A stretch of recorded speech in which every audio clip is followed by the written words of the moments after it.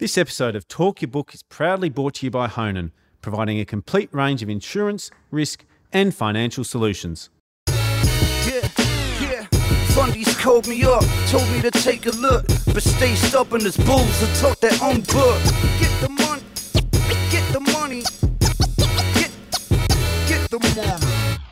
Well, Scott Williams, welcome back to Talk Your Book. Really appreciate your time. Why don't, for people that are yet to hear you on the series, why don't you start by telling us a little bit about 51 Capital and what you guys do?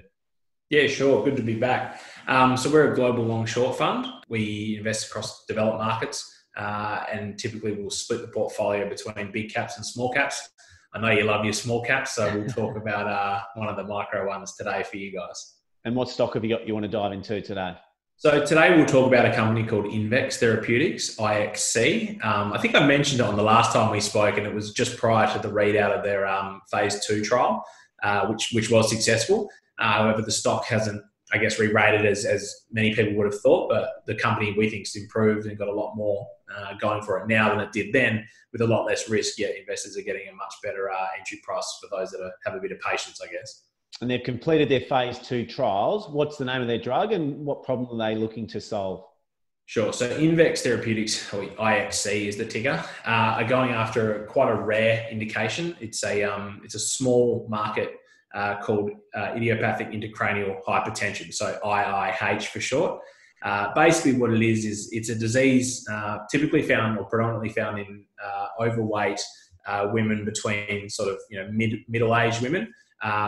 And normally what happens is it creates extra cerebral spinal fluid. It puts a lot of pressure on your in your brain, and you can lose your vision. And you typically you get very severe headaches and migraines that are relentless. The reason this indication is so interesting, there's not actually any other current treatment or standard of care on the market. So while being a small market, and the company sort of estimates peak sales could be around 1.6 billion. So we say small, but it could be quite large. It's probably it's more predominant than maybe what is published. And that's why we also think there's a good opportunity in it, as well as the method of action of the drug could be obviously used into other indications that have similar symptoms. So raised intracranial pressure being the main thing that you can also see with traumatic brain injury, stroke, and a number of other indications the company could look at after. So we think it looks very interesting now that it's past the phase 2 and you've got a lot more data to see how the drug is working and potentially how it will progress and be clinically developed. And also the feedback from regulators, which we also think the market's misunderstood, which no doubt we can talk a bit about today. And so you mentioned their phase 2 trials. What were some of the outcomes from phase 2 that you were pleased with? So the phase 2 was run at the University of Birmingham in partnership. Professor Alex Sinclair, she's a key opinion leader and thought leader in the space. She's run almost all the trials in IIH and has a very large and wide following. So it was really her discovery that repurposing this drug, exenatide, which is a GLP-1 antagonist, to treat this. That drug is currently used in diabetes, so it's quite hard to get hold of. But if you can repurpose it for this drug, it's got a great safety profile. We've, as you know, been attracted to companies that have repurposed drugs before, like Paradigm. Obviously, repurposing for osteoarthritis, we've been attracted to those because you get a very clear swathe of evidence on safety, which is a huge hurdle for a lot of drug development companies. So they developed this and did a small trial in the space. This one, they treated around 16 patients. They actually had a pressure monitor surgically put into the brain to monitor the pressure on an ongoing basis. So the readings are really accurate, and you saw a substantial drop in the pressure across that. So while it was a small trial, it wasn't powered for statistical significance, but they did get that for the intracranial pressure reduction and the secondary measures of headache and vision loss. They also saw really strong trends in favourable directions and positive feedback from the recipients in the trial against the placebo. So there was no other in the indication. Normally they sort of say weight loss is a good way to treat and reduce the symptoms, but obviously that's extremely difficult. As I think a lot of people in Melbourne are finding out now, we're being locked down and you eat too much and it's very hard, as well as if you have a significant migraine. So the relapse and problems with the disease is that not a lot of people can keep the weight off for a prolonged period of time, or they don't do it in the first place. So they're looking for a tablet or something to take. And this being an injectable looks, the results look really, really promising. And we actually, and why we bought the company prior to the result, is we actually had found some off-label use. There was petitions trying to ask for the drug to be used, but it's extremely difficult as a diabetic drug to get access to. You need to have diabetes essentially to get it from a prescription. So that evidence was really difficult to find, but in finding it, it gave us confidence that the company would pass. And it did pass the trial, and now they're moving into that phase 3. And the design of that trial is yet to be finalised, but that's obviously the potential opportunity here. And that's the thing that the FDA and EMA recently provided feedback on, that I guess people we think have misread or misunderstood. So, going forward, we think the company could easily re-rate it. It looks, an attractive valuation at these prices. It's currently around $1 a share. I think fully diluted, there's about 80 million shares on issue. And they're fully funded. They did a capital raising at $1.30. So it was well supported at that price. And yet at $1, it doesn't trade a whole heap of volume. So people have really forgotten about it. The fast money's chasing everything else moving. And we tend to like those opportunities because you can get set at a much more favorable level for a stock that could re-rate, essentially it could go up almost 10 times from the current price. So we like to buy when there's less risk and when we can see those asymmetric opportunities, which we definitely think this is starting to shape up and look like. Let's get back to the phase 2. The issue of inserting the measuring device inside the patient's skulls was something they didn't have to do. It was something that was quite expensive. Do the regulators put more onus on, things that are measured mechanically or scientifically as opposed to pain scores given by people on the opinion of how their headaches are feeling? Is that why the company chose to bear that extra cost? So that trial being only 16 patients, the cost was, negligible for that. Obviously, a bigger phase 3 registration study, which is probably going to be somewhere between, say, 100 or 200 patients or potentially even more than that. We'll find out when the regulators give the feedback. It's not feasible to do that, and they won't. So they're saying the way that they'll measure the pressure reductions is through a lumbar puncture. So you insert a needle into the back to measure the pressure. Not as accurate as you don't get 24/7 monitoring. However, it's obviously for a bigger trial, you need to do it. And obviously by having the invasive surgery, it's a bit of a deterrent for recruitment. However, these people are desperate. They've got, migraines going on all the time. It's, at your wit's end, so to speak, and you try anything. So, one of the things we look for when we invest in biotechnology businesses is ideally you want the drug to be able to work. People need to then want that product. There needs to be an unsolved problem in the market that it's fixing, which will see obviously sales rise when it gets commercialized. So we tend to want to see low risk of failure, high demand from clients or from patients that will want that product. And this product, we think, will meet both of those criteria. The phase 3 design is set to be finalised in Q3 this year. What are you hoping to see from that design? And what do you think the market didn't like about the initial discussions the company had regarding phase 3 with the regulators? So with an orphan indication, there is, and I guess these are a little bit misunderstood, they are much more favourable from the regulators, so the FDA and the EMA. You can have a number of meetings with them and discussion points that, help with the progression of that product through to commercialisation. They are very favourable in allowing access to the regulators to get feedback on trial design, on how to, best, what are the things that they're going to look for to best get the product through and then have a product that you can, or label granted that you can then sell.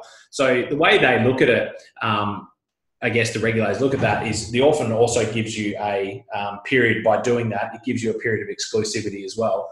Now, those benefits mean that you can't have any other competitor come in to develop a drug for a period of 8 years and 10 years, depending on where you are in Europe or either the US.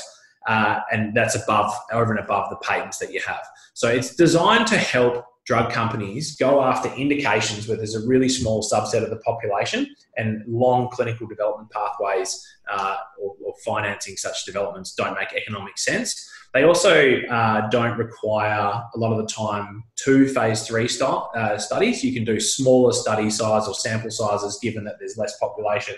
And if the drug's safe, normally they'll try and push the product through quicker to get through. Now, in the meeting that they had with the regulators, and they went through without actually submitting the phase 2 data. So when you book in these meetings with the regulators, you need to submit a big pack of information. Here's all our toxicology, the drug molecule manufacturing, study results, prior study results, past results from other studies. You make a really detailed set of data that's submitted that the regulator has months to review, and then they schedule a meeting with yourselves. You go in and then they'll talk to that and how they might say to design a trial.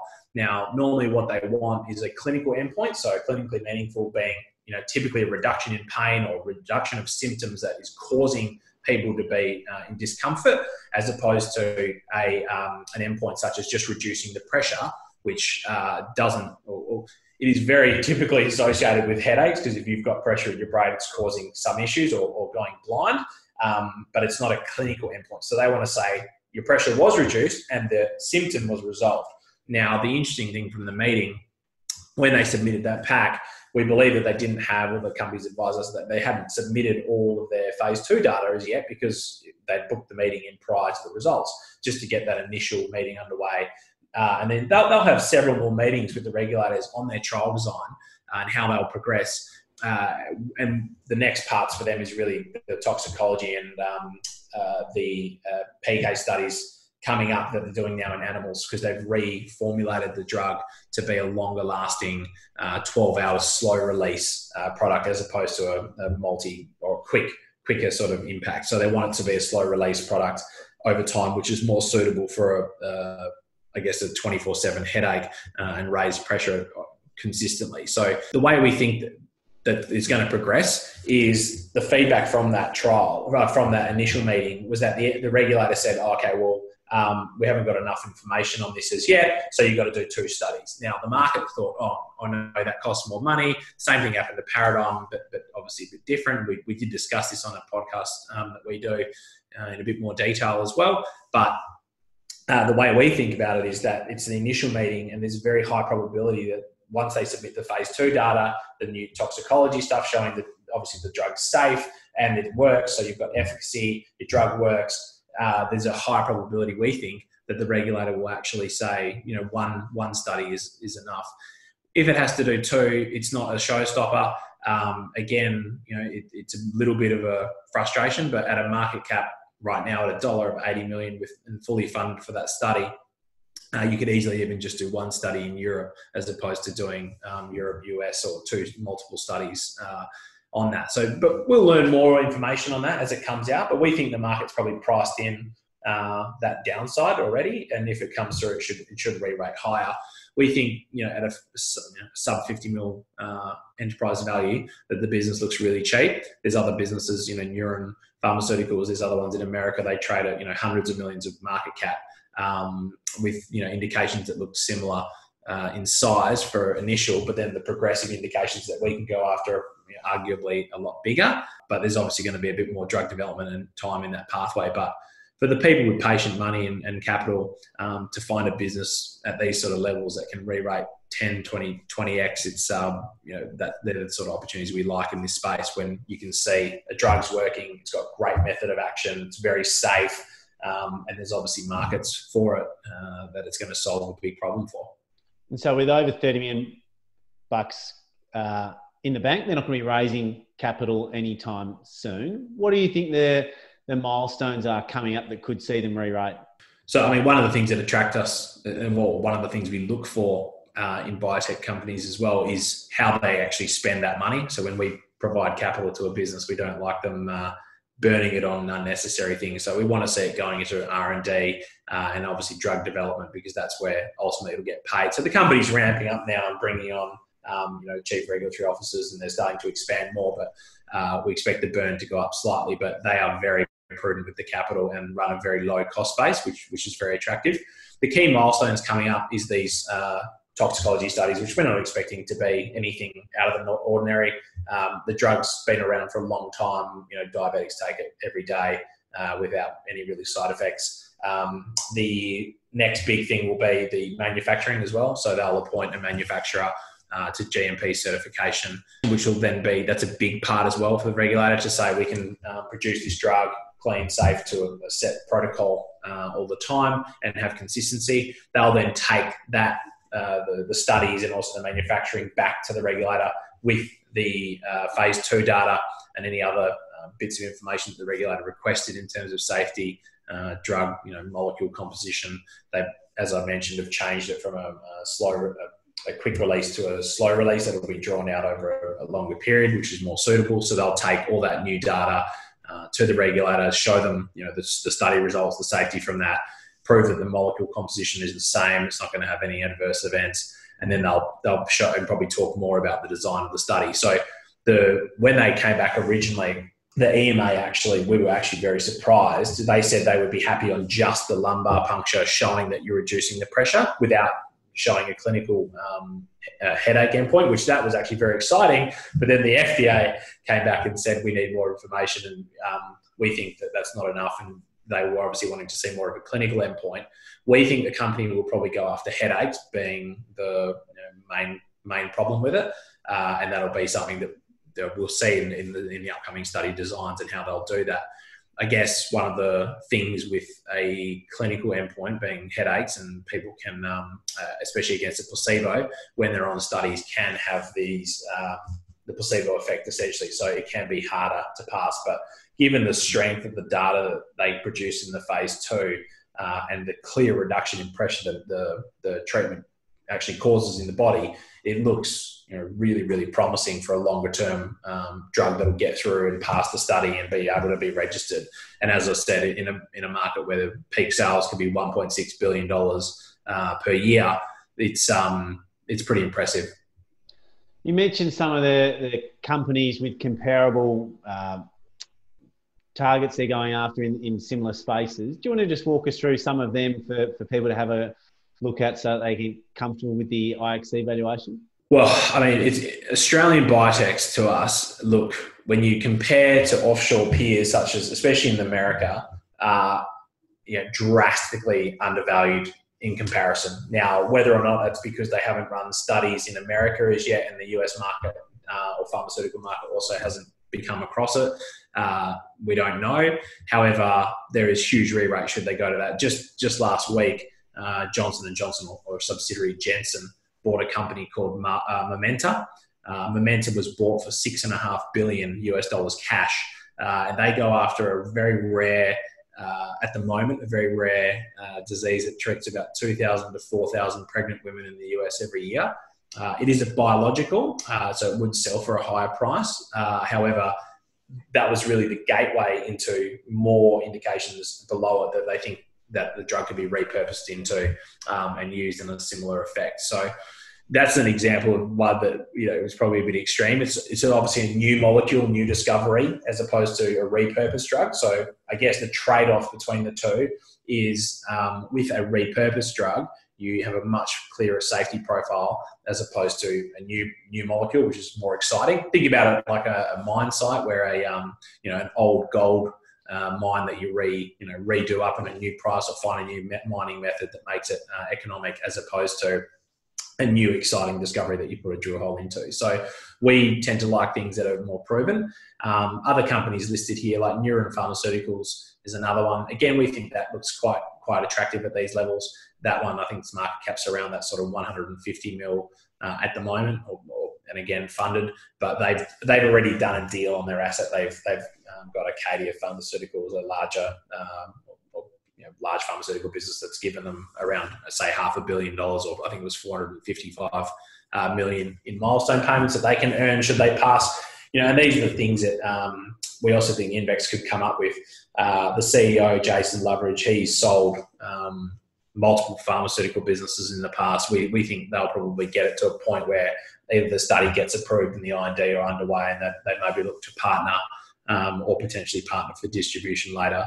So there's obviously upside if there's the right deal comes along and you want to sell either the whole company or provide a licensing agreement, for someone else to come in and then they fund the development, or you go after other indications. So there's a lot of, potential upside for a business right now that's proven what they've got and passed the study with excellent team behind it. Even on the share register, you've got Andrew Forrest's group. I think they own around 10% at the moment, and the register's held by a number of, early stage investors that have followed their money into the business, and it's kept a really tight register. So that's another thing that we find attractive to it. It's under the radar. There's a number of funds that have started to come on and buy a few, but it's really early stage at the moment. And we think as the company moves through those next milestones and gets more certainty on the study design and what the regulator want to see, that's when you can see these big re-rates. It also de-risks and opens the door for large pharmaceutical businesses also to come in and potentially either buy the company, as we said, or license the drug. Well, it might be a good place to finish. I know there's a lot of investors that jumped on the bandwagon post Paradigm, which was a very enjoyable run for a lot of people. So hopefully there's plenty of people who get a similar amount of joy out of Index. I think the thing with biotechs is they take a lot longer than people might like. So when they get bored of the slow timelines, they tend to move to something else. And I actually think both of those companies are in a similar situation right now, where investors have potentially gone after the shiny reporting season companies that are moving, and the traders have left the room. But as they come back and more, the company just keeps kicking goals. We just want to see them keep ticking the boxes, get the drug through development. And when they eventually come through, they're producing revenues that typically just go up and up as more and more people discover the product, want the product, and need the product. So that's sort of what we're looking for, and we're there for the journey. Beauty, mate. Really appreciate it. If people want to hear more about it and follow your journey, where can they find the podcast? So on our website, 51capital.com, it's on there. Otherwise, I think Spotify and Apple, all the rest of it, it's on your normal podcast leasing thing. So we try and do it every week on a Thursday, depending on how busy we've been. But yeah, try to get out there and put a bit of info, share it around on companies that we're following or markets in general. Beauty. Thanks, Scott. Really appreciate it. Thanks, buddy. We'll chat soon. This episode of Talk Your Book was proudly brought to you by Honan, who go beyond a transactional insurance broker to deliver better outcomes for their clients. If you're enjoying Talk Your Book, make sure you subscribe to Chris Judd Invest.